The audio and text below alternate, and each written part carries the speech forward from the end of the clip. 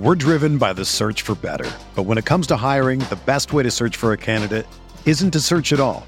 Don't search, match with Indeed. Indeed is your matching and hiring platform with over 350 million global monthly visitors, according to Indeed data, and a matching engine that helps you find quality candidates fast. Ditch the busy work. Use Indeed for scheduling, screening, and messaging so you can connect with candidates faster. Leveraging over 140 million qualifications and preferences every day, Indeed's matching engine is constantly learning from your preferences, so the more you use Indeed, the better it gets. Join more than 3.5 million businesses worldwide that use Indeed to hire great talent fast. And listeners of this show will get a $75 sponsored job credit to get your jobs more visibility at Indeed.com/Blue Wire. Just go to Indeed.com/Blue Wire right now and support our show by saying that you heard about Indeed on this podcast. That's Indeed.com/Blue Wire. Terms and conditions apply. Need to hire? You need Indeed.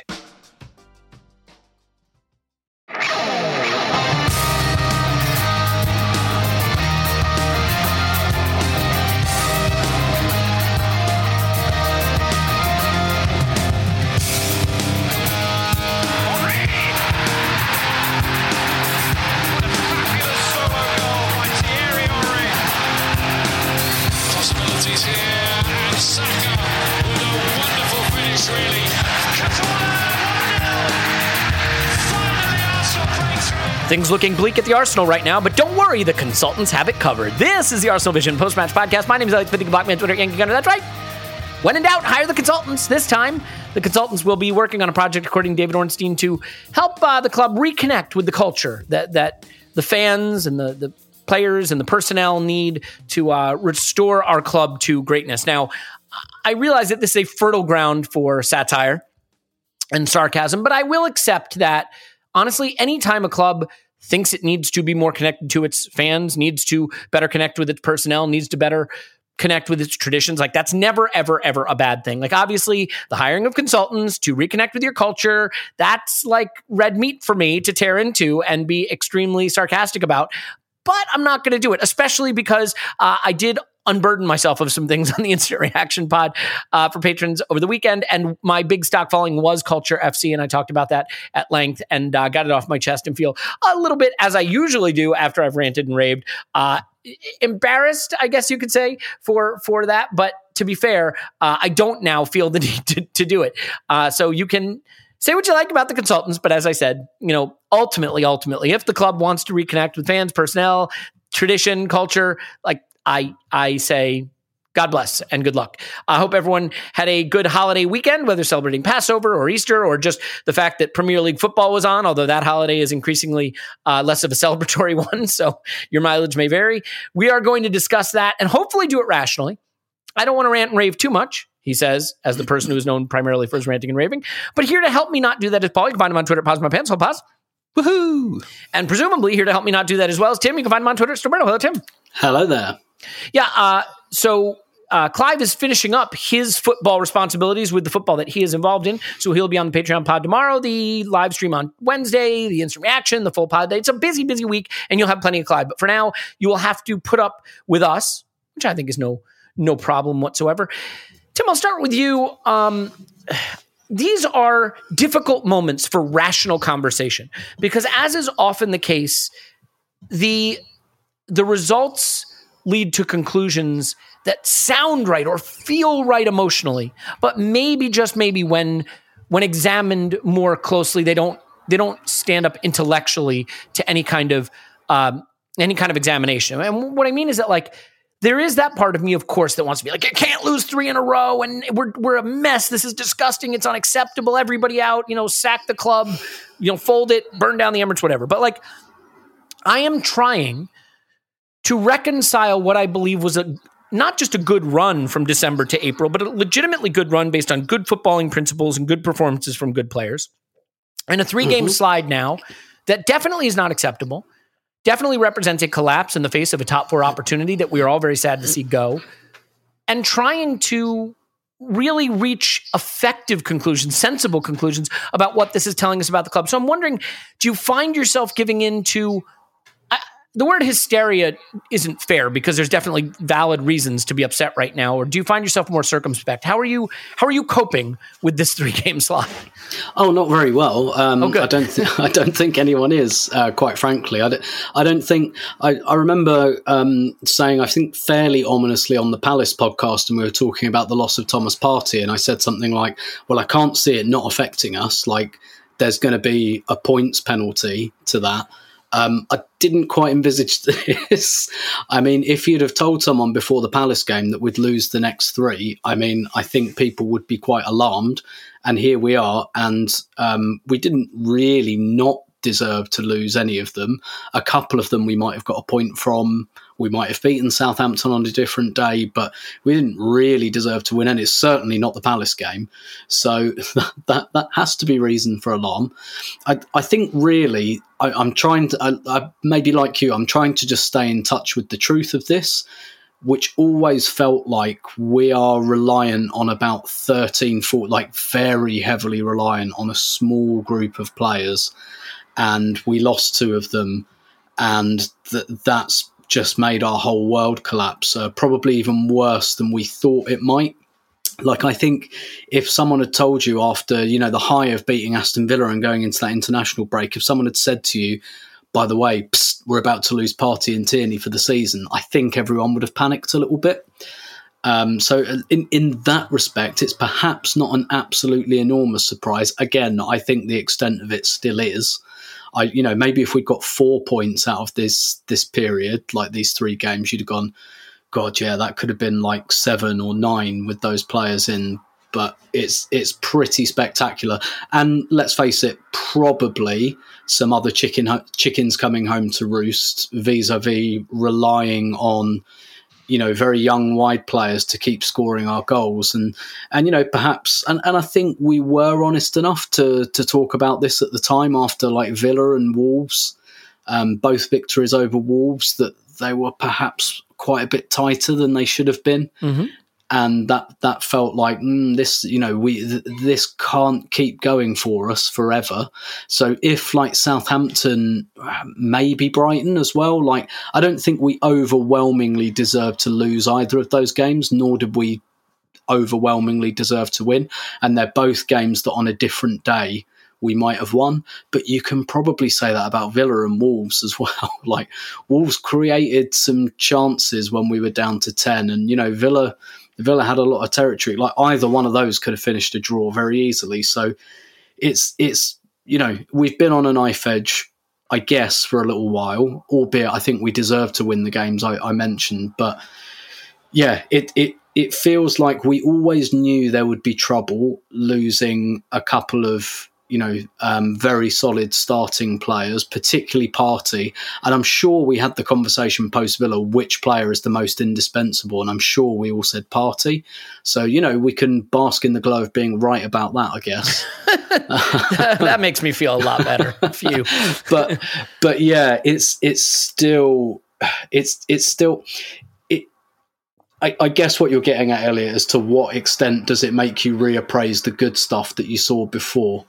And, if the data is similar and it just so happens that the league is switching around, a bit like under Wenger, right? We always used to say that we got to a stage where we'd always get around 70 points. And that would vary from season to season between 2nd and 4th. And then once it got us like 5th. So it was a bit like Arsenal did the same thing every year, and it just depended how all the pieces moved around it. And I guess we're potentially looking at that again, and it's just like, have we done the same thing 3 seasons in a row, and it's just twice it meant 8th, and maybe this time it means 5th or 6th. But I still believe I saw improvement, and I think in short, it's a personnel problem. I look at this team, Elliot, and I still think it's well coached. It looks like it more or less knows what it's doing. I don't see those awful brain fart moments as much. I don't see us losing our structure like horrifically or anything like that. Maybe we did against Palace in the first half an hour, but I don't see that anymore. What I just see is like a total lack of threat. And therefore, it's very difficult to win games. So I think, like, in a weird way, most other things aren't great, but are kind of fine. I don't think we're a calamity anywhere. It's just we don't have any threat. And I do think we solved that with transfers, just like I think we improved quite a lot by buying 4 starting 11 players last summer. Like, that wasn't a feat of training ground prep. That was, we bought 4 players for quite a lot of money. And I don't say that to be dismissive. And I guess we need to do that again this summer would be my conclusion. Every single player we bought last summer started against Southampton. Yeah. Yeah. Interesting. Yeah. Yeah. And like, look, 2 of those were like young squad players, right? And 4 of them were starting 11 players. And I think the 4 starting 11 players have all been a success. And I guess maybe a lesson we learn is that when we go for players this summer, maybe we do need a bit more experience. And I guess one of the flaws of having like younger squad players like Tavares and Lokonga to develop, the thing is, if you want to develop, you got to play. And it's a bit of and neither of them have been able to play enough. And now we need them at a crunch time of the season. And you know, they're still not quite in pre-season mode, but you know, they're rusty and they're young. So there's that to it. So maybe that changes the way we look at some of the signings we do this summer. I don't know. Yeah, you know, I also sort of wonder, with the benefit of hindsight, how we'll look back at this little period. Because, Tim, you ever come across those tweets where someone posts an absolutely absurdly terrible Arsenal lineup? A picture, a screen grab of it, you know, like in benefit of hindsight. It's like, remember when we tried to go through the Champions League with this lineup? And you're like, holy cow, that's a bad team. Like, there's a small part of me that wonders if 3 or 4 years from now, we'll see a tweet with a screen grab of the Southampton lineup being like, remember when we thought we could get top 4 with this? And we're like, Sambi Lokonga, Nuno Tavares, Cedric, Eddie Nketiah. Wow, what were we thinking? You know, like, and again, there's also the possibility that some of those players go on to be very, very good for us, like Sambi and Nuno, and I hope they do. But I don't know. You know, we have a lot of youth in this team, which means we are projecting how good they could be, but it's not a guarantee. You know? No. And I think, like I said, the starting 11 players we bought, who are more like 23, 24, like you've got a good idea, basically, with them, whereas, you know, Tavares and Lokonga are a bit younger. So yeah, we've really got no idea how either of those will turn out at this stage. Whereas, like, you'd say, like Ben White, Ramsdale, like they're internationals. You know, they're established internationals, and so they've been on that trajectory, you know, for a few seasons. Whereas Tavares and Lokonga, you know, good young players, but yeah, we don't know yet. Yeah, and I mean, look. There are some records we're setting that aren't great. It feels like the last few years we've had a lot of these. I mean, Orbinho has been busy posting this stuff. It's the first time since 83-84 that Arsenal have lost 3 games in a row, twice in the same season. I mean, that's not great. That's bad. Yeah, it's real bad. But then there's other things, like we've scored just 2 goals from our last 73 attempts. We are underperforming our expected goals massively. And, you know, I think that there is also just an element of, we knew this team might be short of goals. We sent away the player who has the best and most experienced goal scoring record, and we did not strengthen in the January window. And just so I don't come across as a hypocrite, I was okay with that, but it meant we were going to have to manufacture goals. And part of manufacturing goals is just taking chances. And this is the issue, Paul, is that I find myself more than anything else right now searching for explanations. And that's a dangerous place to be, because if you are committed to a conclusion, you'll be able to find the explanation that matches that conclusion. So if you've decided Arteta's no good and he should go, and I'm not going to tell you you're wrong, there are plenty of data points you'll be able to stitch together to reach that conclusion. I have a little anecdote to explain where I'm at that's kind of funny. When I was younger, I had to make a big life decision. And I'm very close to my parents. And I called my mom for advice. And I laid out the things I had to do. And she's like, well, Elliot, I'm ambivalent. And it broke my heart, because I thought ambivalent meant she didn't care, because I didn't know the definition of the word ambivalent. And I was like, my mom doesn't care about me. But actually, it turns out ambivalent means you feel strongly in both directions. You're torn. And ambivalence is a thing that is in short supply these days, to some extent, because you kind of have to feel certain one way or the other. And I am ambivalent. I find myself believing that 7 out of 10 top level average managers could come into Arsenal and repeat what we've done over the last 2 seasons pretty easily. That maybe 2 out of 10 would do worse, and maybe 1 out of 10 or 1 out of 20 would do better. I really don't know. I know that I believed the good run we were on was real, that the football was good, that the coaching was good, and that it was sustainable if we had a strong enough squad. And so I am ambivalent because I think that we should not lose 3 games in a row, even with the injuries, that the way we've responded to that injury crisis and the upping of the pressure for the top 4 is not acceptable. And yet, I find myself unable to come to a conclusion one direction or the other, Paul. I am searching for explanations for what we're going through. But I think one of the things I really believe, as I finally turn this over to you, is that we are a team that, because we are goal shy right now and weak and playing a lot of young players, we need to play from the lead. We have not been a good team from behind generally under Mikel. And I think right now we are not built to play from behind. And that Bukayo Saka chance, that is everything. That Martinelli goal that's disallowed at halftime for Brighton, like, those are moments that I think this team needs. And you saw it because, frankly, I think the Southampton game was very different, Paul. We did basically dominate it. We just didn't have the cutting edge. That chance is huge. And I'm curious, firstly, before we get into the bigger issues, the Saka miss, like, do you see that as it's behind him, he does his best, it's amazing save, he should put it away? Like, that to me felt like the whole game right there. So I just got to clarify something. You think you're a proper supporter of this club and you're ambivalent about this? and just to be clear, Google the word, because I thought it meant apathetic. It does not mean apathetic. It means caring strongly in both directions. Just to be clear. So do you think that ambidextrous means you can't be bothered to pick something up with either hand?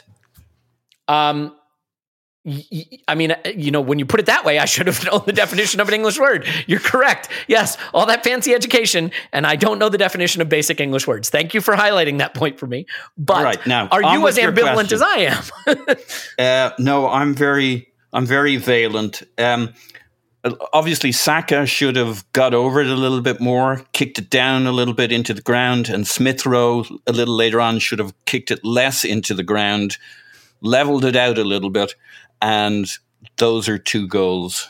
They're probably our 2 best chances of the game by a mile. But alas, that's the way the cookie crumbles. And when you think of Caicedo's goal, if I'm pronouncing that right, when we played Brighton, like, he doesn't score that goal twice. No, Caicedo.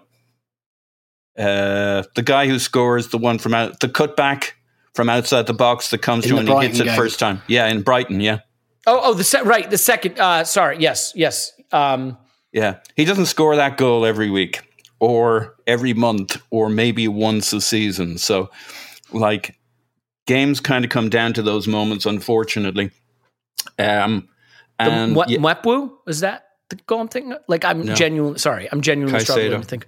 It's CA Brighton. Against Arsenal. Yeah. Am I forgetting a goal? Or maybe was that Palace? Caicedo plays for Brighton. Yeah, Brighton, yeah. That was their second goal? Yep.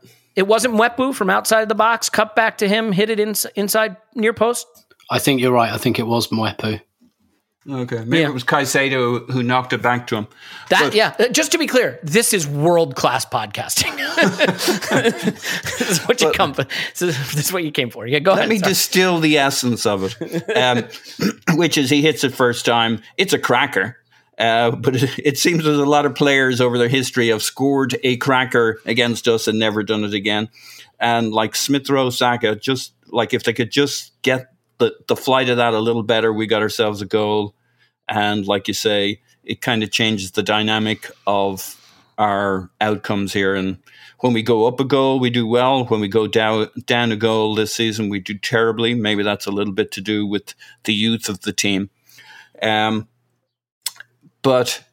I think the other thing, like, there's a lot of talk about when we go up a goal, we're good. When we go down a goal, we're terrible. But we've had so few draws. That's been maybe the strength of this season. We either win or lose, and we've done a lot of winning. Unfortunately, when we lose, we lose. But we don't have a lot of draws. So getting that first goal has been key. It has been everything. And we're just way off at the moment. In general, like, these are three different games. Palace, we were abysmal, just all off our own bat. We could not string passes together, whether they pressed us or not, and then they pressed us on top, and we weren't in this game. Brighton was better, but it wasn't good. This was a fairly good performance that lacked heft, that lacked a moment of magic, that lacked central presence. And I actually think, looking back on it, Eddie was pretty good. He was probably better than, well, I think he was significantly better than Lacazette has been recently. So in a sense, we didn't miss Lacazette in this game. I also think the other young lads were pretty good. Like Sambi did a pretty decent party impression. Partey. Maybe not the best Partey, like not when he's playing 8 out of 10, kind of getting close to worldly football, but like we've had a lot of good results with Partey in reasonable form. And I thought Sambi was pretty good in this. I know we debated that on the Instant Reaction podcast, but actually I think he held up his end of the bargain pretty good. I think Tavares was pretty good. I think Cedric was decent apart from free kicks and banging in a few too many crosses. I think he was quite good at the tucked in fullback. And my point on this is not to be Pollyanna on this. It's that actually I don't think we have too many excuses in this game, apart from lacking just a little extra confidence and a little central thrust against a team that has 3 centre-backs, clogs the middle with 4 midfielders. We're making sure they didn't get done after getting done 6-0. So it may sound like I'm saying everything's fine, everything's grand. It's not really. It's. I don't actually think the players missing, like top-level Partey would have made a difference in this. Average Partey, I don't, like Sambi did okay. That's why we kind of played our football. I think Eddie actually had a really good first half and was kind of a bit invisible in the second half, but that's because of his build and size and they clogged the middle. I don't think he actually didn't play well in the second half. He just didn't see the ball. So it's the worrying part of all of this is you can dismiss the Crystal Palace game. You can say, you can see a line of progression to Southampton not being so bad, and we could build some confidence here and kind of push on a little bit more, be a little bit more decisive in and around the box. But then you look at the games we're about to play, and it's troubling. And back to Tim's question of does it make me question kind of what we saw before? Not really, but a disastrous end to the season could be very, very damaging. I believe in the direction of the manager, what we've seen, where it's going. We know the squad's really thin. We can question the January window and discuss it, and I think that's very, very valid. But I'm very, very worried about if we're damaged at the end of this season. Well, this is why I'm ambivalent. My ambivalence comes from the fact that I find myself unsure. Like, are we going in the right direction? The people that would tell you, no, we're not, you're out of your mind, are going to point to the fact that, like, we're going to finish with roughly the same number of points, goals, and goals allowed. In fact, probably fewer goals and more goals allowed than the previous season when we finished 8th. And, you know, to the point that, like, well, we're probably going to finish 6th and make the Europa League. Like, okay. But that's as much a byproduct of what the clubs around us are doing as what we're doing. The points, the goals allowed don't look like an upward trajectory. But on the other side, you know, I realized that we pared down the squad this season, and you could say that was a mistake. We had 1 game a week. When we had the players we needed and we were playing once a week, we were putting good performances together week in, week out with metrics, underlying metrics that say those performances weren't a mirage in a system that I got to be honest. I said I thought it was great. I thought it was what we'd been looking for this whole time. And it pointed towards a future that was very encouraging. And it has collapsed over the span of 3 games. And unfortunately, what happens when you're on a 3-game losing streak is you then create a narrative to tie those games together, even though I think they're all very different, as you rightfully pointed out, Paul. Physically out-battled, outworked, outmatched by Palace, dreadfully slow and tame against Brighton, and just lacking the final the final ball or the killer, the killer pass or the killer shot against Southampton. But Tim, just staying on the Southampton game more granularly for a moment, because it is obviously a moment where it is easy to just make everything about a referendum on the manager or the direction of the club. But in that game specifically, I'm curious. First of all, do you have the Saka miss down as a miss or a good keeper save? Where do you stand on that? Well, I was right behind it at the time, and my initial... It was one of those ones where I was celebrating, but I was already celebrating, and my initial reaction was, oh, wow, what a save. So that was my instinctive reaction, and I do think your instinctive gut reaction is usually quite instructive, because particularly when you watch a lot of football, you just develop that sense that, this is going in. Now, whether I felt that, I think I felt that when he struck the ball as well. I don't think it was just the kind of, oh my God, he's in front of a semi-open goal here. I mean, that's part of it. But when he struck it, I thought it was in. So I do think I think it was a really good save. Obviously, in retrospect, you look at it and think, well, yeah, get that a little bit further in the corner.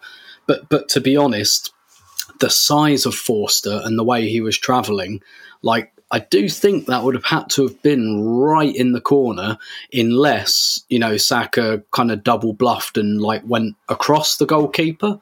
And maybe had it, I mean, his Saka's right foot is pretty decent anyway. Maybe had it come on his left foot or something, maybe he'd have, had a bit more room for that level of imagination to think. I think anything on the ground beats him, is my feeling. Yeah. And I think that's where it being a little bit behind him kind of didn't help, because he did have to kind of dig it out, and that puts the bobble on it.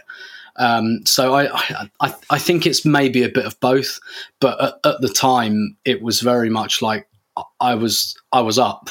I thought that's in, and I think 9 times out of 10 a player gets a good contact on that and it goes in, and I think that's what the player thinks as well. I don't think in that moment a player thinks, and look, maybe they should, but I don't think in that moment a player thinks, okay, right, I've really got to put this in the corner, I've really got to concentrate on where I'm putting this. It's generally, if I get a good contact on this, it's in. And that's how I felt. So I do think it was maybe 75% brilliant save, but obviously when you look around the edges, he could have put it in the corner. Maybe he could even have taken a touch or something like that. But I do also think that the vast majority of the time, that's what players do, and it goes in. Usually when you watch players score a semi-open goal, they don't tend to stuff it right in the corner or right in the side netting. They just prod it in and it goes in. So I understand the thought process for the player there. Yeah, I mean, I'm certainly not going to kill Bukayo Saka for that effort. I just think, and I think the cross comes to him a little behind him, right? I mean, it gets there a little slowly. It is interesting, though, Tim. The thing that frustrates me a bit is I feel that the intensity of our play has gone out since the international break, and that we created a lot of chances during our, good run, TM, with pressing and recovering high up the pitch. And the one big chance we create in this game is Eddie Nketiah recovering the ball high up the pitch. Yep. One pass to Martinelli, one pass to Saka. And the rest of the game was the shoehorn of death. The passing around the midfield to the fullbacks, back to the center backs. We've seen that for years. Are you surprised that we seem to have lost the intensity? Because let's face it, right? We had two 20-year-olds and the best will in the world to Eddie Nketiah, a striker who's probably going to be playing in the championship next season. It's absolutely understandable that we might have a scoring issue, and you can pull your hair out looking at what we could have done differently this season to ensure we had the goals to get top 4. But setting that aside, one way you can manufacture them is winning the ball up the pitch. And we have the youth and theoretically the energy and the rest to do that. And I can't explain why we're doing it so infrequently. Yeah, it's a weird one. I think I can explain it in this game just by Southampton going 1-0 up, and you can't press a team that doesn't have or want the ball. Yeah, they had none of it. What, 26% possession in the second half, I think? If they just keep launching it out from the goalkeeper, there's not really a lot to press. And I'm sure they did that by design for that very reason. Well, for a number of reasons, and that being one of them. And it kind of, that chance it comes at 0-0. And so I think I can't really explain it. In the Palace game, I think we just got hustled out of our stride by having a poor first half an hour, which I think Palace inflicted on us. And don't get me wrong, that's our fault for not being ready for it. But I do view that quite a lot as Palace being quite good, and then like making the maximum out of that period for themselves. Brighton, I can't really explain it, because there did seem to be a real lack of intensity in that Brighton game, both on and off the ball. In this game, I wasn't necessarily watching it at 0-0 thinking we lack intensity. Maybe we did. Maybe I should have seen it that way. But I was looking at it thinking, first goal wins here. Like this game hasn't got any more than a goal in it. And it just depends on who gets it. Because I was thinking, we'll probably get a chance, and we have to make sure we take it. And yeah, so like the lack of intensity, it didn't show up for me quite as much. And in the second half, I mean, to be fair, we were attacking the other end in the second half. This is something that a lot of teams are doing to us at the moment, turning us round and making sure we're not kicking in front of our own fans in the second half. Southampton did it as well. So it was all up the other end in the second half. So I didn't have like a great panorama of how much pressing we were doing, but Southampton just didn't have the ball. So probably not a lot. Yeah. Well, I mean, I think that's actually a very fair point. It frustrates me though, because like, I just see the way we create the one really big chance of the game. And I feel like even though they don't want the ball, the closing down just doesn't feel as urgent and effective as it was. And Paul, there is a player though that for me during this period probably needed to be more impactful, more I think more of a leader. I mean, assertive. Let's put it that way, because I think Martin Odegaard he's young, but he's not a child. I mean, he has a lot of experience for his age. He is really the beating heart of the creative aspect of our game. He's being asked to play with, some very young players or fading players, or however you want to look at it. And I really think, unfortunately, during this run, we've seen maybe the least effective Martin Odegaard. I don't know what's fair to expect of him, but like he's had some chances that he hasn't put away. I think he's had some passes that were on that it took him an extra touch to play than it was taking him when we were really in our stride. He hasn't found the ability to have that rapport on the right side pod the way he did maybe a couple months ago. And let's face it, right? I mean, you need somebody, I think, in that area of the pitch to step up and add some creativity and goal threat, because right now that is just so sorely lacking. And it's unfair to put that on one person, but he would have been a player that I would have said if he can step up, he can fill the void a little bit, and that hasn't happened. I'm curious if you feel that it's fair to ask him to take on that responsibility. I thought against Southampton, again, just a very 6 out of 10, 5 out of 10 type performance. Nothing wrong, but a few chances he didn't take, a few openings he didn't find the right pass. Yeah, I think that's fair. You're looking for a bit of magic from these players. The counterpoint to that is the last two games we played against two teams, and maybe Southampton watched very closely how Brighton managed us, and having got thrashed the weekend before said, let's play different to that. So they played three at the back, crowded the centre, kept a very good block in there for most of that game, which is the area you want Martin Odegaard playing from. So the half spaces were basically not available to us in the first half. And in the second half, it was kind of, we got into a bit of an aerial bombardment thing because it was so hard to get through the middle. So yeah, you want more from Odegaard. And you need a bit of magic from a couple of players, him, maybe Saka. And like at one stage I saw Saka, it was early on in the first half, when we still had him on the left-hand side. We started unusually with Martinelli on the right and Saka on the left. And after, 15, 20 minutes or something, swapped them around.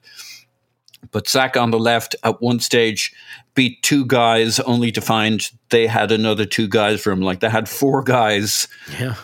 We had Nuno Tavares had fed him the ball, and his only option was to play it back to Nuno or go at these guys. He beat two.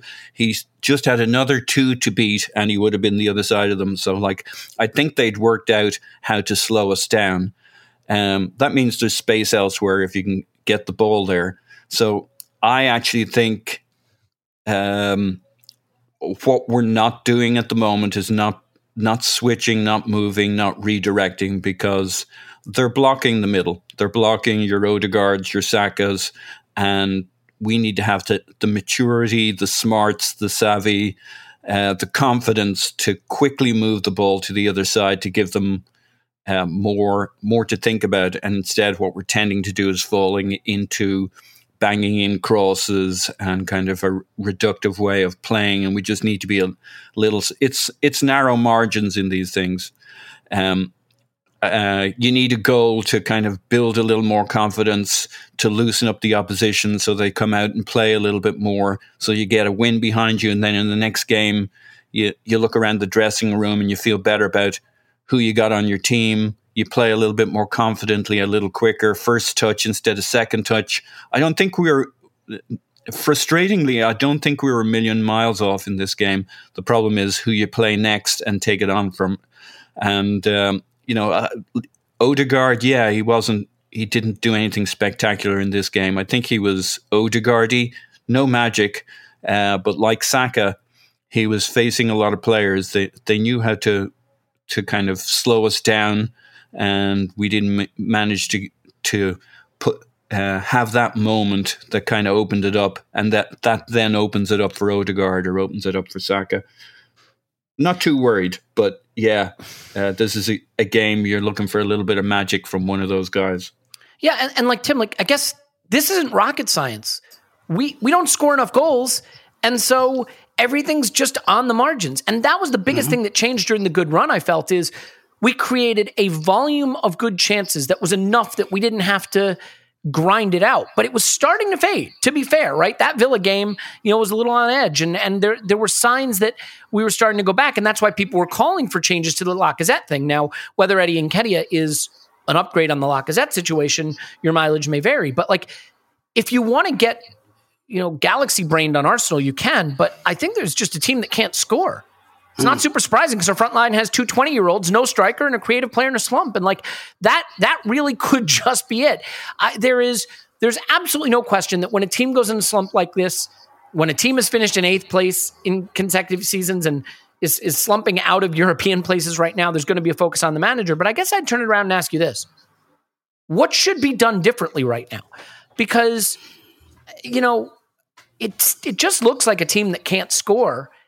And I don't know how you turn it into a team that can score with what we've got. I mean, maybe, just maybe, whatever. We don't have to relitigate chasing Aubameyang out of the club. I totally get it. May have been the only thing we could do.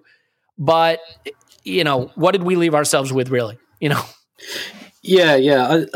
I guess I just, I don't know the answer either. And again, I think I said on previous pods, like, anyone that thinks that putting Martinelli or Nketiah up front is going to transform us is kidding themselves. They're not. We're in a least worst situation because we don't have that capacity. And this is why people are so worried, because there isn't an obvious solution, which is why, like I said earlier, it's a personnel solution. We need to buy a striker. We definitely need to buy more than one.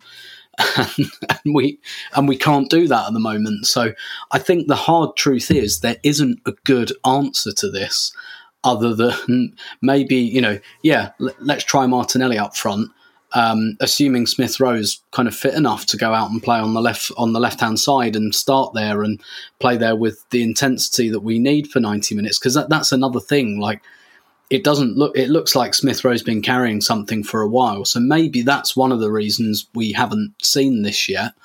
I can understand why you went with Nketiah first up there. But I mean, even that, like, if you play Martinelli up front, like, you don't get any of the link-up play. And I know we haven't been getting that from Lacazette anyway, but he at least tries to play in those areas. He's been getting crowded out. That's the issue. Like, he hasn't stopped doing the things that he usually does. It's just everyone's figured them out. With Martinelli, you wouldn't get that. And you know what? Maybe that's fine. Maybe we do need to just do something completely different. But he will always just be running in behind. And And the problem also, Tim, obviously, is that you lose him off the wing, right? If you put him in the middle.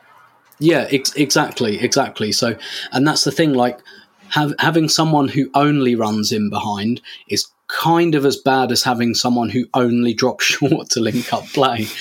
And so, because what really, really good forwards do, centre forwards, wide forwards, they do a bit of both. That's one of the many reasons Saka plays ahead of Pepe. Because Pepe's got loads of talent, but he doesn't vary his movement at all. Not one iota ever does he vary his movement. He does the same things all the time. Ditto Lacazette. Like Aubameyang did that a bit. I do think Aubameyang did come short and link up play when he played up front to varying quality, but he kind of did it. But he was also, and we did have problems with Aubameyang up front in terms of low involvement, just getting lost buried in a sea of defenders.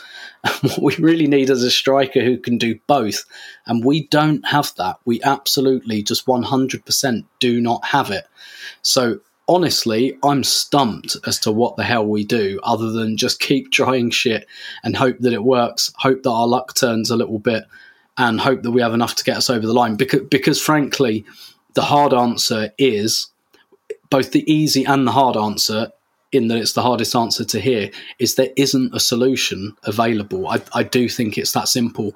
And I guess it's a question of, and I think the answer is a bit of both, how much have we just been found out, and how much the losing like a couple of key players like Tierney and Partey, like with our ball progression and things like that, how much of an impact does that have? It's probably both, and it's all just happened at the same time, at the worst time. But if you find yourself in a situation in April of a season saying there isn't a solution, and I agree with you, then that means you did something wrong before. Mm-hmm. And this is the thing that is going to set me off just the tiny little bit. I promise, not a ton. I am so annoyed by the fact that we try to have debates about squad building. And people say, oh, you're overemphasizing this. You're blah, blah, blah, shut up. It's not important. But then when it becomes important, people are saying, well, that's in the past. Leave it in the past. Okay. But here's the reality, Tim. If Aubameyang's in this team, we're better.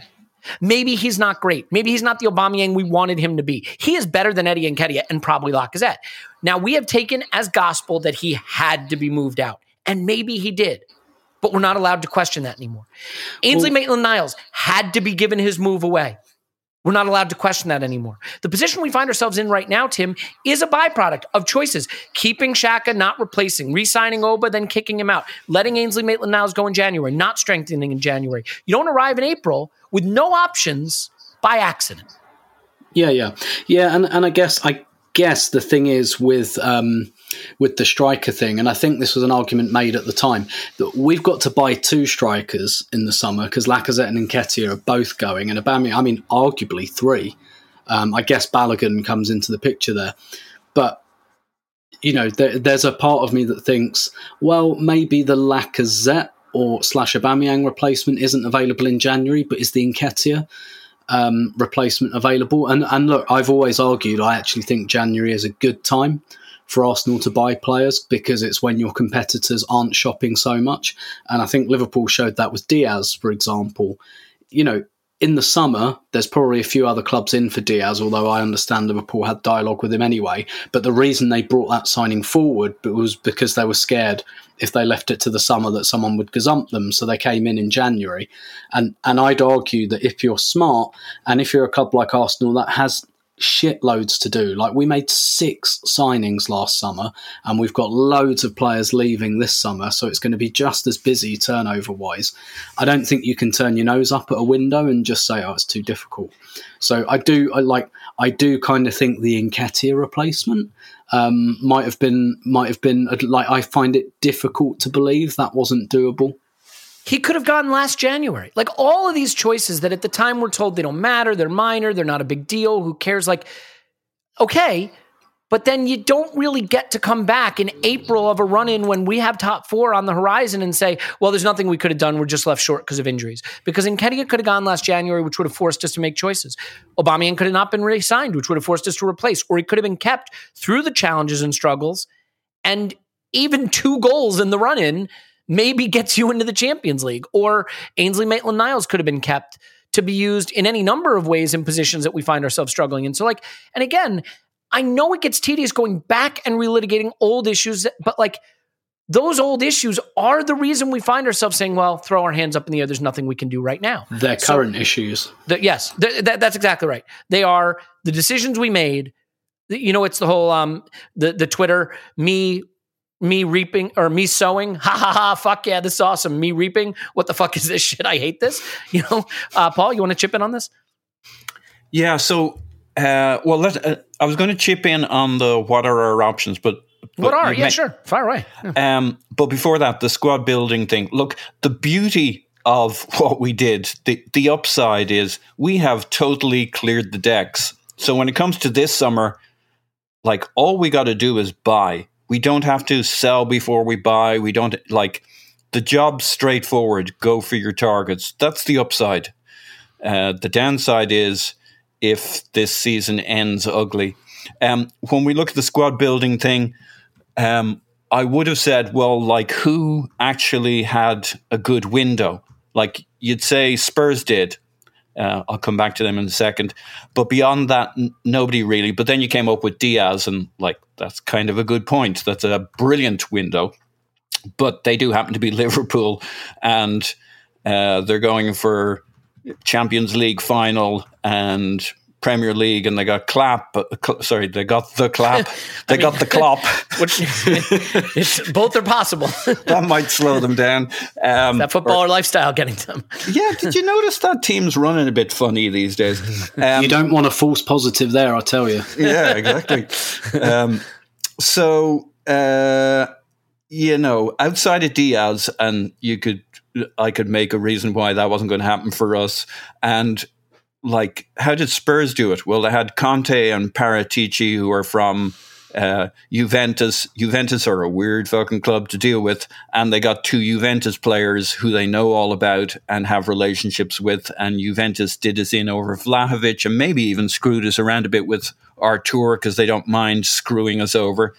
Like, outside of Spurs being able to get work done at Juventus for special reasons, it was a tough window again for people. And we did try. We tried to get Artur. I know that wasn't Tim's favorite option as a midfielder, but he probably would have been quite handy. And we went big for Vlahovic. I get the going for a second striker thing. Couldn't we have just got him? But like, if you have clear ideas and the guy's any good, it's hard to get. So, it's just not easy. On the other hand, that's what you're paid to do. I understand that side of it too. But the upside is the decks are cleared. The downside is if we're coming 7th or a miserable 6th, it's pretty damaging to the club. Look, Aubameyang wasn't even playing for us at that stage. And when he did play for us, he wasn't scoring a lot. He wasn't doing a lot. So we should keep that in mind. And we got Lacazette had been doing good. Now it's tailed off. I think the answer to where we might possibly get more goals, there's two parts to it. One is play better, move the ball quicker, move it around so that, because unless you have a 6'4" striker, the issue wasn't Eddie and Nketiah in the second half. It was any kind of mid-sized striker standing in the middle is not going to get much joy. It's not like you can think of chances that Eddie didn't put away. He actually had a decent flick. And outside of that, I don't think the second half was Eddie. It was that we didn't move them around, mince them around more confidently. And I think the other part of it that was interesting was we brought on Pepe, and we kind of played him centrally as a second striker. Him and Saka rotated a little bit. But and I think he did some interesting things and interesting patterns. So if there's something that we haven't seen or thought about, Clive has talked about this one a lot, and I've not been super on board with it. I never am filled with great confidence when Pepe is about to come on and Arteta or one of the coaches is explaining the plan to him. Pepe looks the most confused person I've ever seen coming onto a pitch. But I Do you remember that video of Abue at the World Cup when Ivory Coast, were they playing like South Korea or something? Korea, and he's pretending to listen in to the coach's instructions. He was nodding and kind of agreeing with the Anyway, this was quite the opposite. This was a guy not understanding the instructions, but supposedly being able to speak the language. Anyway, I thought there were some interesting moments and movements from him. And the fact that he came on more as a second striker, maybe there's some tweak or twist there, but I suspect we're going to have to deal with Eddie and Laka. Eddie's first half, I would argue, was actually pretty good, pretty decent. There were moments where he was catching the eyes, and I was saying, "Oh, he might actually have a good game here." But they clogged up the middle, and he wasn't able to make the difference. It's funny, right? Because I bet if you ask Brighton fans if Brighton are well coached, well managed, if Graham Potter's good, 99% of them would say he's amazing. Well, Brighton have 40 points. They're going to finish, 10th, 11th. We're going to finish 6th. So why don't we think Arteta's an amazing coach? Well, because we think we have a much better team that should have higher expectations than Brighton. And that's a really hard thing for me. And I said it kind of at the top of the pod. Maybe we're going to look back a couple seasons and be like Sambi Lakanga, Xhaka, Cedric, Nuno Tavares, Eddie Nketiah. Boy, we maybe over-indexed what we had there. And maybe Saka and Martinelli, we don't know. I mean, I tend to think they're going to be extraordinary, but they're 20 and anything can happen. So it's the extent to which you think we're well coached, well managed is also somewhat a referendum on the extent to which you think we have a very talented team. Because I'm not convinced the team we put out was all that good, which then gets back to why are we in that situation? And then it becomes a circular argument and we just go back and replay the last 10 minutes. But Tim, the one thing that does seem to be creeping in, I think, is maybe just a little bit of stupidity, which is unfortunate. I think we've been a very good team on set pieces, for example. I cannot explain what we were doing in this game on set. I mean, the Cedric taking set pieces thing does my head in, but it wasn't just that. There were some short corners, short free kick routines that, there was one where, Smith Rowe had to race to get to the ball just to kick it over the crossbar, for a goal kick. The little details, the things that we were getting right that made us look really well coached, right? The set piece defending, this was our first corner kick routine that leads to a goal. The set pieces that we were taking, and, the way we were playing the game cerebrally, that I just about got that word out. That seems to have abandoned us a little bit. Yeah, the Cedric free kick thing was really interesting because, largely the crowd have been really behind the team this season, and but both of those free kicks happened right in front of the away end. Yes. And by the way, who were amazing. The away fans once again deserve a clap because that was brilliant support. Poor Cedric, because he was getting it from the Southampton fans for the whole game, and then But the first one, everyone was like, "Why the fuck are you taking it?" And then when the second one, there was an audible groan when he went to take the second one, and when that went into the crowd, I mean, maybe that's what he was aiming for, to be honest. Maybe he was like, "I'll show you bastards." But the second one, it was just oh my God! And actually, to be fair, people weren't necessarily having a go at Cedric himself. It was more like the concept. It was more like, why is he taking free kicks? Why are you letting him? Why? You saw what happened the first time. And it does happen every now and then. Maybe someone's really banging them in training. I remember Bakary Sagna taking a free kick once. In a shooting opportunity, and it was one of those where he clearly, I don't know, maybe he was having a good week in training and he was feeling himself, and he took one and it was dreadful and it never happened again. And that's really what should have happened with Cedric here. But then I guess looking at it, there aren't that many right-footed set piece takers in the team at the moment, I guess. But anyway, I tend to think, with putting that aside, I tend to think with set pieces, honestly, they're so variable. It's a bit like winning penalties. You will find in one season a team will just like inexplicably score like 10 goals from corners, and then I bet you bet your arse the next season it will be less than 3. It will be like 1 or 2. And it's the same with penalties. Like you go through seasons where you get like 12 penalties. How the hell did that happen? And then like next season it's 1 or something like that. So I tend to just think that set piece delivery and execution is so variable anyway. And look, maybe that's another one of our chickens that's come home to roost a little bit, in that we were scoring quite a lot from set pieces earlier in the season, and maybe we were just due a little period where we don't score from set pieces. So, but I think another chicken roosting is Smith Rowe banging in all those chances early on in the season. Exactly. And in this game, that. A little too much into the ground, and like that chance he had, it's so similar to the goal he scores at Leicester. Yep. It's similar to Smith Rowe. Yeah. We'd be crowing about how he arrives in the right spot, and he does. He does, and all that stuff. But he does everything he was doing earlier in the season. They're just not. They were going in then. They're not going in now. So I also think maybe there's personnel issues there. We know like Thomas Partey is a big threat from set pieces as well. Him on that front post, and he scored a couple of times this season. Maybe we've just, we had a new routines and they've been found out a little bit. I don't know.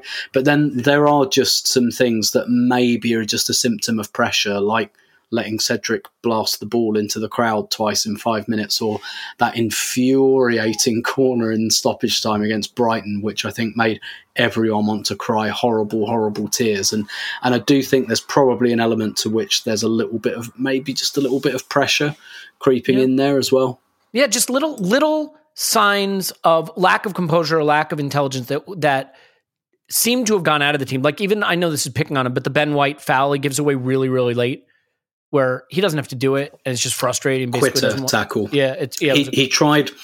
What really irritated me about that, he tried to trip him the first time and missed, and then he did it the second time, and it's like, come on, like, you tried it the first time, you missed, you had time to reassess the situation, you got it out of your system.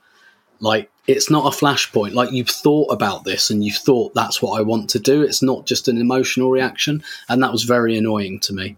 Do you have thoughts on the goal then? Because, I mean, White stays down. Gabriel doesn't know whether he should push up and hold the line because White's down and behind the play, so he can't. He's trying to point to White saying, please blow the whistle, ref. And so it's all a little bit of chaos. And then I don't think Ramsdale gets himself set quick enough to get his hands up. Like, the funny thing is, for all of our inability to really look threatening and dangerous in the last 3 games, what's gone is the solidity at the back that kept us in games when in previous runs where we didn't look too effective as an attacking unit. So do you have any qualms with how that goal was conceded? Not hugely, to be honest. I think Lewis kind of nailed this on the instant reaction in terms of White falling over just changes everything, because or whether he was fouled or what, I don't know, but because usually I am certain the drill is there. We clear it, we get out. And obviously, he's fallen over on the goal line, and that throws everyone out, probably including Ramsdale. And again, it's probably one of those things that happens 7 or 8 times a game. It probably happened to Southampton within this game at completely unidentifiable moments where someone just stumbles or isn't in the right place or isn't on the right line, and you just never see it. And, such is... And I completely appreciate the conversation again you had in the instant reaction about luck, and I tend to think luck is generally speaking something you talk about. It's not something you can talk about when you lose 3 games in a row, but maybe it was just, maybe this game more than the other 2 was just a fine margin, and our luck's out at the moment, and it went against us, and and that was a symptom of it, I think. I tend to think, and this was my complaint with Arteta's football early on in his reign, the less effective you are as an attacking unit, the more luck is going to play on your results, because it is a low-scoring sport, and the more devastating you are in attack, the more you can have a fluky goal go against you, a bad penalty given against you, and still win a game 3-1. I do still want to talk about the manager a little bit, and not hysterically. I want to look ahead to Chelsea and talk about what's still on offer this season. But I have been derelict in my duties of actually hosting this podcast appropriately, because your life will be manifestly worse if you are not taking care of your health. I think that goes without saying. We've all been living through a period of thinking about our health a lot. And I am someone who, once I get a habit, I'm really good at staying in habits, but certain habits just drive me nuts. So like I was trying to take a probiotic, I was trying to take a vitamin, I was trying to take all these things. I have this counter full of stuff that I take to try to be healthy. And honestly, I wasn't very consistent with it. Some of it was really, really expensive and I wasn't even taking it. And so a friend of mine who is a doctor, an Arsenal fan, a season ticket holder, and a fairly prominent doctor at that, saw that I had this Athletic Greens stuff. And he's like, oh, you're going to love that. I take it every day. So first of all, right there, I was like, all right, well, that's actually a pretty good reason for me to try it. So I've been taking the Athletic Greens AG1 for a couple of weeks. And first of all, it's the easiest habit in the world. Tastes good. It's like 1 glass of water, basically, and you get everything. You get probiotics, you get vitamins, you get adaptogens. If you have gut health issues, and I have had gut health issues, this is a godsend. As someone who has 2 young kids and sleep is an issue for me, energy-wise, like I had downtown meetings at like an office last week, which I don't usually have to do, and it was like the 8-hour PowerPoint thing, which nobody likes. And I forgot to get a cup of coffee before driving in, but I did have my Athletic Greens, and like I felt just as energized as I do after my coffee. So I can definitely vouch for the fact that it's a great source of energy. I just really love it. I think it's a healthy thing that you can do regardless of your lifestyle. So whether you eat keto, paleo, vegan, dairy-free, gluten-free, doesn't matter. It's got 1 gram of sugar, no GMOs, no chemicals, nothing like that. So sleep quality and recovery, mental clarity and alertness, like it's been great for that. It's also like one of these things that, I think just in terms of the company themselves, they're climate neutral certified. They give money to No Kids Hungry. So in 2020, they donated over 1.2 million meals to kids. So as you know, like we believe in philanthropy at this podcast. So that really appealed to me. It costs less than like a cold brew every day or a fancy coffee every day. There's over 7,000 5-star reviews. It was created by someone who's in the fitness and gut health industry. So like it's a great product. And if you're like, I should start taking vitamins or probiotics are important or whatever the case may be, if you have gut health issues, alertness, sleep, vitamin deficiencies, like this is maybe the solution you've been looking for. So to make it easy, Athletic Greens is going to give you a free 1-year supply of the vitamin D supplement that you can just drip into it, which I do every day, and 5 free travel packs with your first purchase. All you have to do is visit athleticgreens.com/vision. Again, that is athleticgreens.com/vision to take ownership over your health and pick up the ultimate daily nutritional insurance. That's athleticgreens.com/vision. And I can personally vouch for the fact that you're going to love it. I will also tell you that if you are healthy as a human, you also want to be healthy as a business. The best way to do that is hire the best talent. According to ComScore, Indeed is the #1 job site in the world. And they produce 4 times more hires than all job sites combined, according to Talent Nest. Well, that's right. It's the only place where you can attract, interview, and hire all in the same place. With great steps like Instant Match assessments and virtual interviews that will help you find the right talent. With Instant Match, as soon as you sponsor a post, you get a short list of quality candidates with resumes on Indeed that match your job description. You can invite them to apply. So they're like, oh, wow, this company wants me to apply. That they must like me. And that's going to make them more encouraged about the process. And you only pay for quality applications that meet your must-have requirements.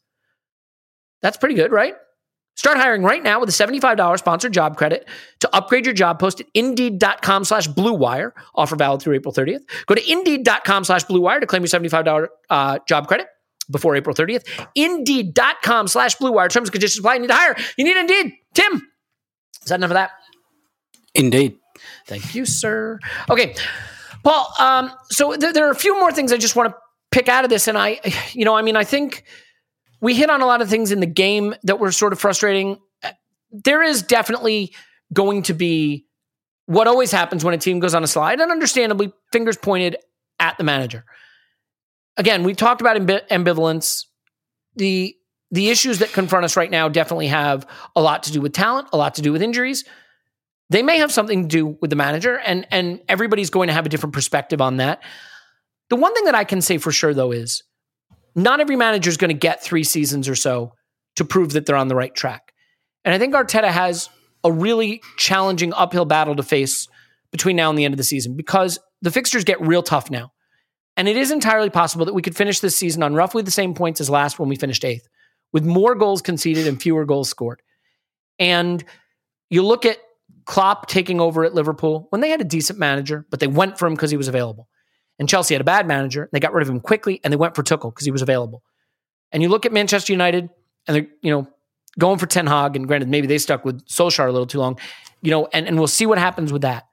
But a manager that I rate really highly. And the fact is, whether it's right or not, if this season comes off the rails at the end, there are going to be people saying, how much time does this guy get to prove it?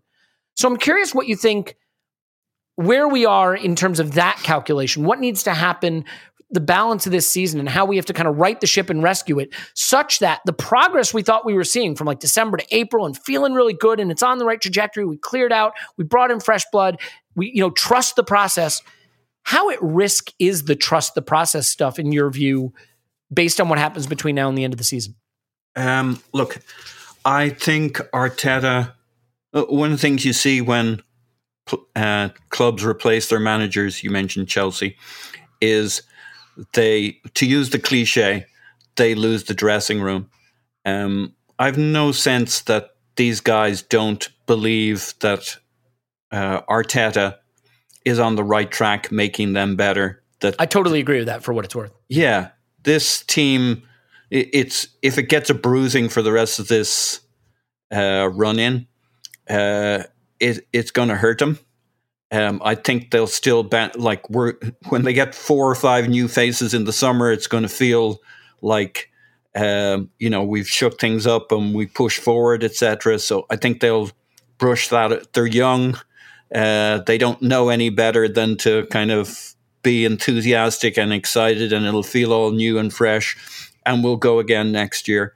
There's this philosophical thing called the ship of Theseus. I don't know if you've heard of it. Where the philosophical question is, if you take a ship and over time replace each board in this wooden ship, an old wooden ship, but a big one, with, say, thousands and thousands of boards. I thought diversity was an old wooden ship. Sorry, that's an Anchorman joke. For any Anchorman fans out there, they say, does anybody know what diversity is? And he looks up and says, I got this. I believe it's an old wooden ship. No, go ahead. Yeah, the parallels between you and Anchorman continue. I got to level with you. There's a lot of them. So you replace these planks one by one. After you've replaced all the planks, is it the same ship? I don't know, really. Every plank in this ship bar Xhaka yesterday, Shaka for those who want me to, Saturday, who want me to pronounce it differently, is different. Like, none of those players were at the club before Arteta arrived. We've done a huge amount of change. And so when you do comparisons to Klopp or this or whoever, or how if we come sixth but with the same number of points, like, context is absolutely everything. Or you just look at results and points and outcomes and you say, well, if we only get the same number of points, we've made no improvement, get him out. He's terrible. That's 3 seasons in a row. We'll have finished twice on 8th, the third time on the same number of points, even if a better position, blah, blah, blah. But it's all about context. And for me, there's no doubt that the football, the style, the direction the team's going, the signings we've had, all 6, as Tim astutely spotted, all 6 young players on the pitch on Saturday. I would say all of them doing pretty well for where they're at in their careers. Lots of hope, lots of direction. You can look at outcomes, or you can look at context. You can reasonable people will combine the two. But all that means is we're going to have a shitload of arguments on Twitter in the meantime and over the summer, because we're not going to end up in the same place. I still think where we're going, what we're doing, our major issues at the moment are depth of squad. So when we lose a player, like, I think Sambi was pretty good yesterday, but it took him 2 games to get there, right? It's taken Cedric a bunch of games to get where he's a reasonable right full back. It's taken Tavares this game after a couple of really dodgy moments and other times when we should have rested Tierney to get to the point he was at against Southampton. Eddie's had a lot of mediocre performances, even if I'm right that he actually was fairly handy against Southampton. So, like, it's just too far a fall off. And then the other thing I'm minded of is Conte. You know, we look across at Conte and Spurs and their signings in January and stuff, and he's insistent that he wants experienced players for a reason. Well, we've taken a different path that we were all on board for, and we know there's a cost to that. That when you come to the business end of a season with a super thin squad, and the upside of a thin squad as we go in to the summer, with the decks cleared, with the Aubameyang problem solved, and that was going to be a problem if we didn't get him out before the summer. The money, the spot, the hangover that having your most expensive player and captain not being at the level and not contributing on and off the pitch the way you needed to be. We've done a lot of work. We haven't got everything right there. We've made a lot of mistakes in getting to this point, but there's a lot of things that are good, but it could be an absolutely ugly run-in that basically pisses in the swimming pool, and cool heads will have to pick through the stew to decide what you want to eat and what you don't want to eat out of it. Well, Tim, let me ask you from a man at the stadium viewpoint. We have talked a lot this season, and I certainly agree with this, that a sense of goodwill and connection between the club, the players, the manager, and the fans have been rebuilt. Some of that is just because you got to go back to the stadium. I mean, I heard you saying, I think, was it on the Arscast where you were saying, like, you've loved this season, right? That this has been one of the more fun ones for you in a while. Do you think that goodwill is bulletproof through the balance of this season? Do you think that Mikel and the fans and the players and the goodwill that's been at the ground this season is going to carry through the balance of this season no matter what? Because we often hear Twitter's not real life, and I tend to agree with that. And people are much quicker to express their frustration on social media than they are at the ground. But do you think that there's any vulnerability there based on how things are going right now? Or do you think basically that at least at where the stadium's concerned, where the away support is concerned, that the support for this group of players and manager and this season is going to be bulletproof no matter how the running goes?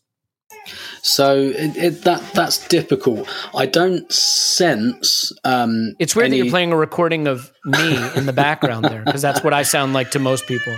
Just a wailing babe. Yeah, please go for it. Yeah, no well, there you go. What a wonderful kind of analogy. Yeah. So I basically it's always because like it's never completely bulletproof, right? Never, like that will never happen. I didn't really sense, I didn't sense it turning on Saturday, put it that way, amongst the away fans. Obviously lots of disappointment and blah, blah, blah, but I didn't sense anything visceral or underlying there. So, I mean, look, if we lose every game, it will snap at some point if we do that. But I'm not. I guess to be fair, the players came over at the end, and there was a little bit of like, fuck off, but like not like absolutely. It's just like people being disappointed at the final whistle. It wasn't like sustained. Like the last few years under Wenger, like it was horrible, right? It was absolutely horrible because that visceral sense of I hate this team, I hate being here, I want it all to change, was there for a long time, and it was horrible. And I will always carry a tiny bit of resentment to Arsene Wenger for not just leaving and instead allowing that to linger, because I think it did so much damage. And I don't sense that. We're nowhere near that. Whether it's bulletproof for the whole season, I don't know. Like losing at Chelsea and Spurs might test it a little bit. Well, don't get me wrong; it's being put to the test at the moment. So it's obviously not bulletproof. I don't sense in the away crowd anyway that it's going to snap soon. But I don't know. Like if we lose 5-0 at Chelsea on Wednesday, I'm not going to sit here and tell you that everyone's getting applauded off the pitch. But I do get a sense that the thing is, when you've got something like that kind of like that feeling of goodwill, you don't let it go without a fight. And when it went under Wenger, it took years. It took years and years to get to that point, because you don't want, once you've got that, you don't want to give it up easily. And that's how I feel at the moment. I feel like it's fragile, and I just think like, no, please don't do anything to ruin this nice ambience we've built up. So I do think that with the away crowd, it won't go without a fight, because it's just been so, like, regardless of whether the team deserves that or the manager deserves that or not. Like, I do think that everyone's kind of enjoying it, and it's like, no one wants to break ranks and burst the bubble at the moment, no matter their private reservations. And I think I've said before, like, the thing that was extraordinary about the Villa game was it was the Villa away game was the first time that there was a bit of an outpouring for Arteta. Like, this has all happened, I think, quite independently of the manager. I think it's the players that have driven that kind of relationship. So yeah, I don't necessarily think Arteta himself is a particularly unifying or divisive figure at the moment, which I think makes things a little bit more secure, because I don't necessarily people think, right, if we just drive Arteta out, everything will be better. I don't think people are that sure about that at the moment. Yeah, it's definitely easier to keep the support going, in part because the players that are struggling right now, but ultimately led to this goodwill, are young. We think they have a bright future, right? Like, we're excited about the direction enough that I think even if the season ended terribly, that wouldn't change how we think about Smith Rowe and Saka and Martinelli and, maybe, White, Gabriel, Tierney, Tomiyasu, Ramsdale, you name it. But, everyone will look a little differently at that. Tim, let me stay with you just for a second to just follow up by asking you this. I am sort of content to say I've had questions about Arteta at times since he's been here, and I've also been really excited by some stuff he's done at times when he's been here.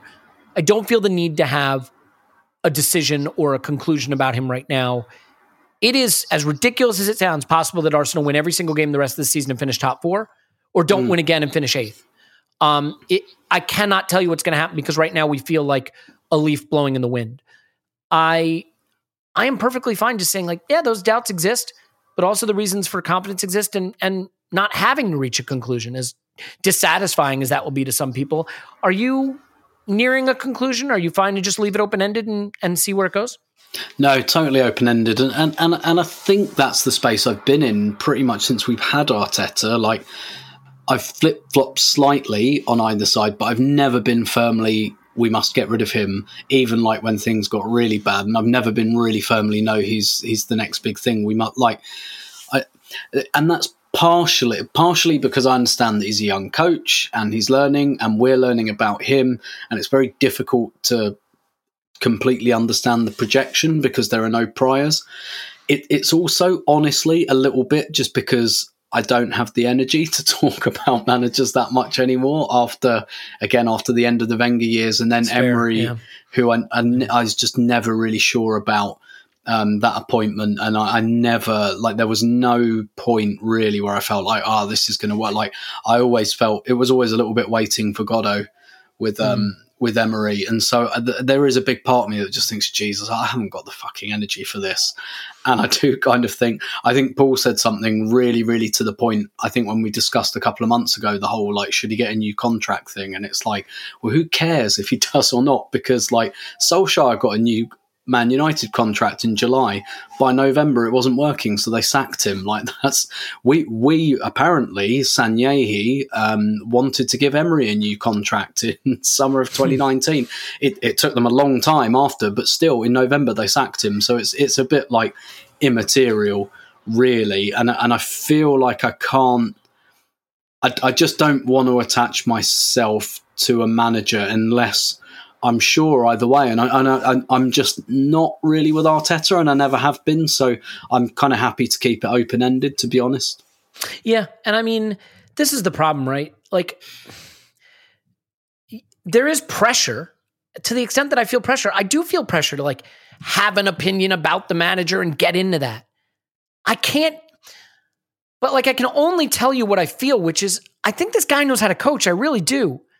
I think maybe he has some blind spots around squad management and management in general the problem is, right, the coaching stuff you see on the pitch and we can analyze. The other stuff we're always guessing about because it happens out of the limelight to some extent.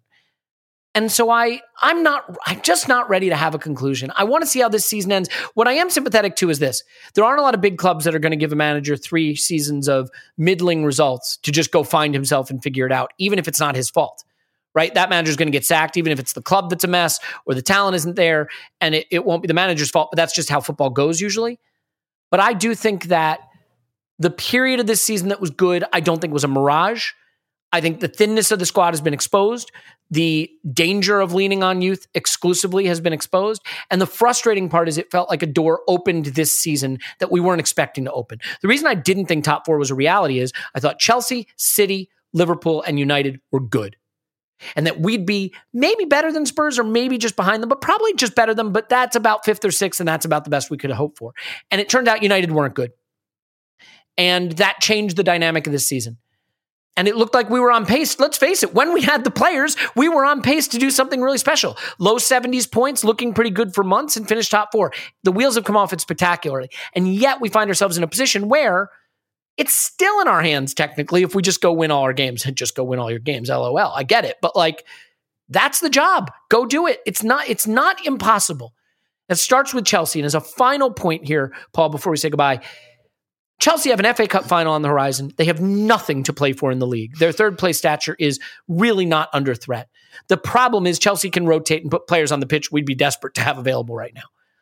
I still think that we can win this game. I mean, it just feels so silly to say when you're on a 3-game slide and you've lost to the likes of Palace, Brighton, and Southampton. But, maybe just maybe teams that are a little better set up better for us right now because we don't have the talent to impose ourselves on the opposition so much. But maybe we have the talent to be a little bit more of a reactive team. And maybe at Stamford Bridge, we'll have the chance to do that. If we can beat Chelsea and beat United and West Ham, and beat Leeds and beat Tottenham, beat Newcastle and beat Everton, then we're top 4. It's very simple when you just say it that way, right? Yeah. Just need to say it in a way that you or anybody else believes it. Obviously. I want to speak it into existence. I really, really, really want it to happen. Yeah. For a long time, it's always been the case with these 5-3 predictions that the team who got their shit together and went on a bit of a run would get it. That's why I was never overly enamored with whether we were 50%, 33%, or 70% in that thing. Is fucking irrelevant, right? The same weekend it moves because one team wins a game, the other team loses a game, and you've opened up a 6-point gap. That's huge. Every weekend, it's still the same. If we start being good and somebody else has a wobble, it's there for us. The challenge is the sequence of the games we play. So we play Chelsea, then we play United, if I remember right.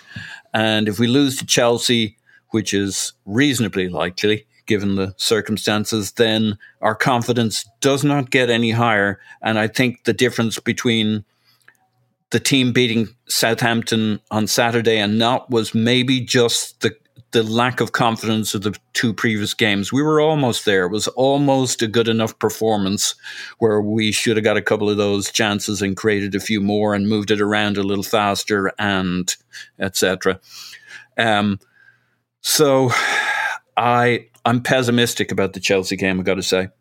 But I do think the answer is score first, which we're well capable of, and then solidify and kind of be more conservative, which we haven't really done all season. We've tended to play our football, but I think that will be one game where if we win it, it's because we did actually get the first goal and then we got fairly pragmatic in how we played, and that's how you get a result at the moment at Stamford Bridge. And then depending on how we come out of that game, United is a good opportunity for us, or it may be the 5th game on the trot, potentially, where we have a damaging result. There, let me leave you with that.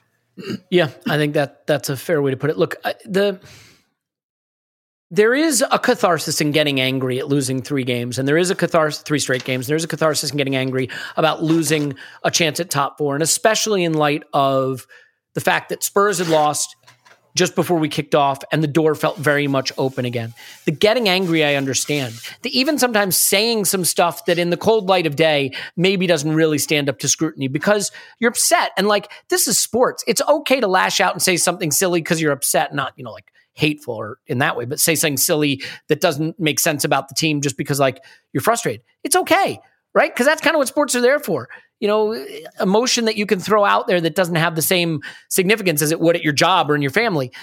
But when we actually sit down and try to analyze this, I think it is a much more complex issue that ties into squad building decisions we've made and the decision to pare the team down and the thinness we face now, plus the youth of the team that we have, and a tactical solution that was working really well that wasn't sustainable in absence of some of these players. And all that combines to make this a really tricky period.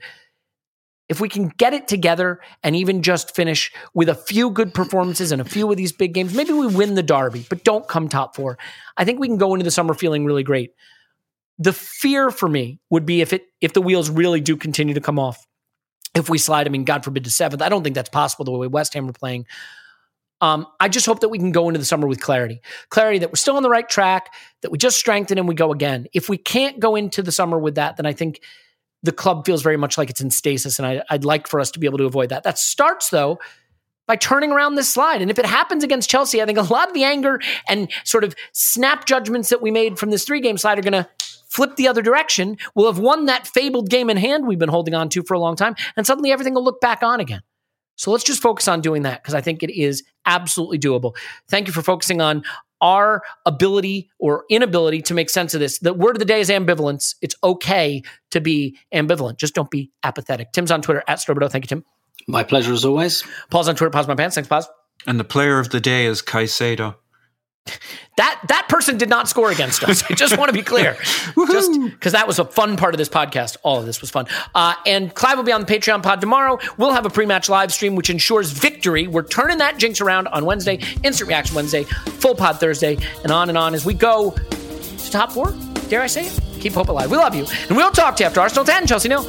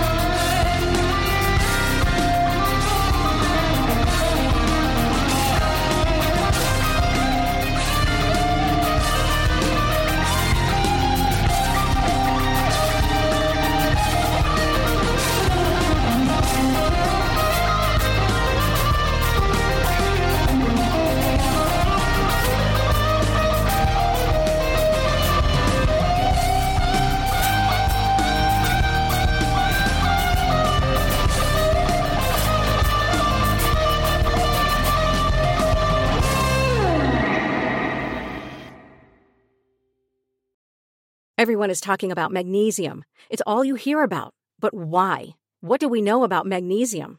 Well, magnesium is the number one mineral that 75% of Americans are deficient in. If you are a woman over 35, magnesium will help you rediscover balance, energy, and vitality. Magnesium supports more than 300 enzymatic reactions in your body, including those involved in hormonal balance. From functional medicine doctors to mental well-being and female hormone experts, we all know that magnesium is the one mineral to improve all aspects of well-being and health. But which one? Magnesium Breakthrough from Bioptimizers, the trusted choice recommended by leading experts with 7 best-absorbed forms of magnesium to ensure your body receives the support it needs for overall well-being.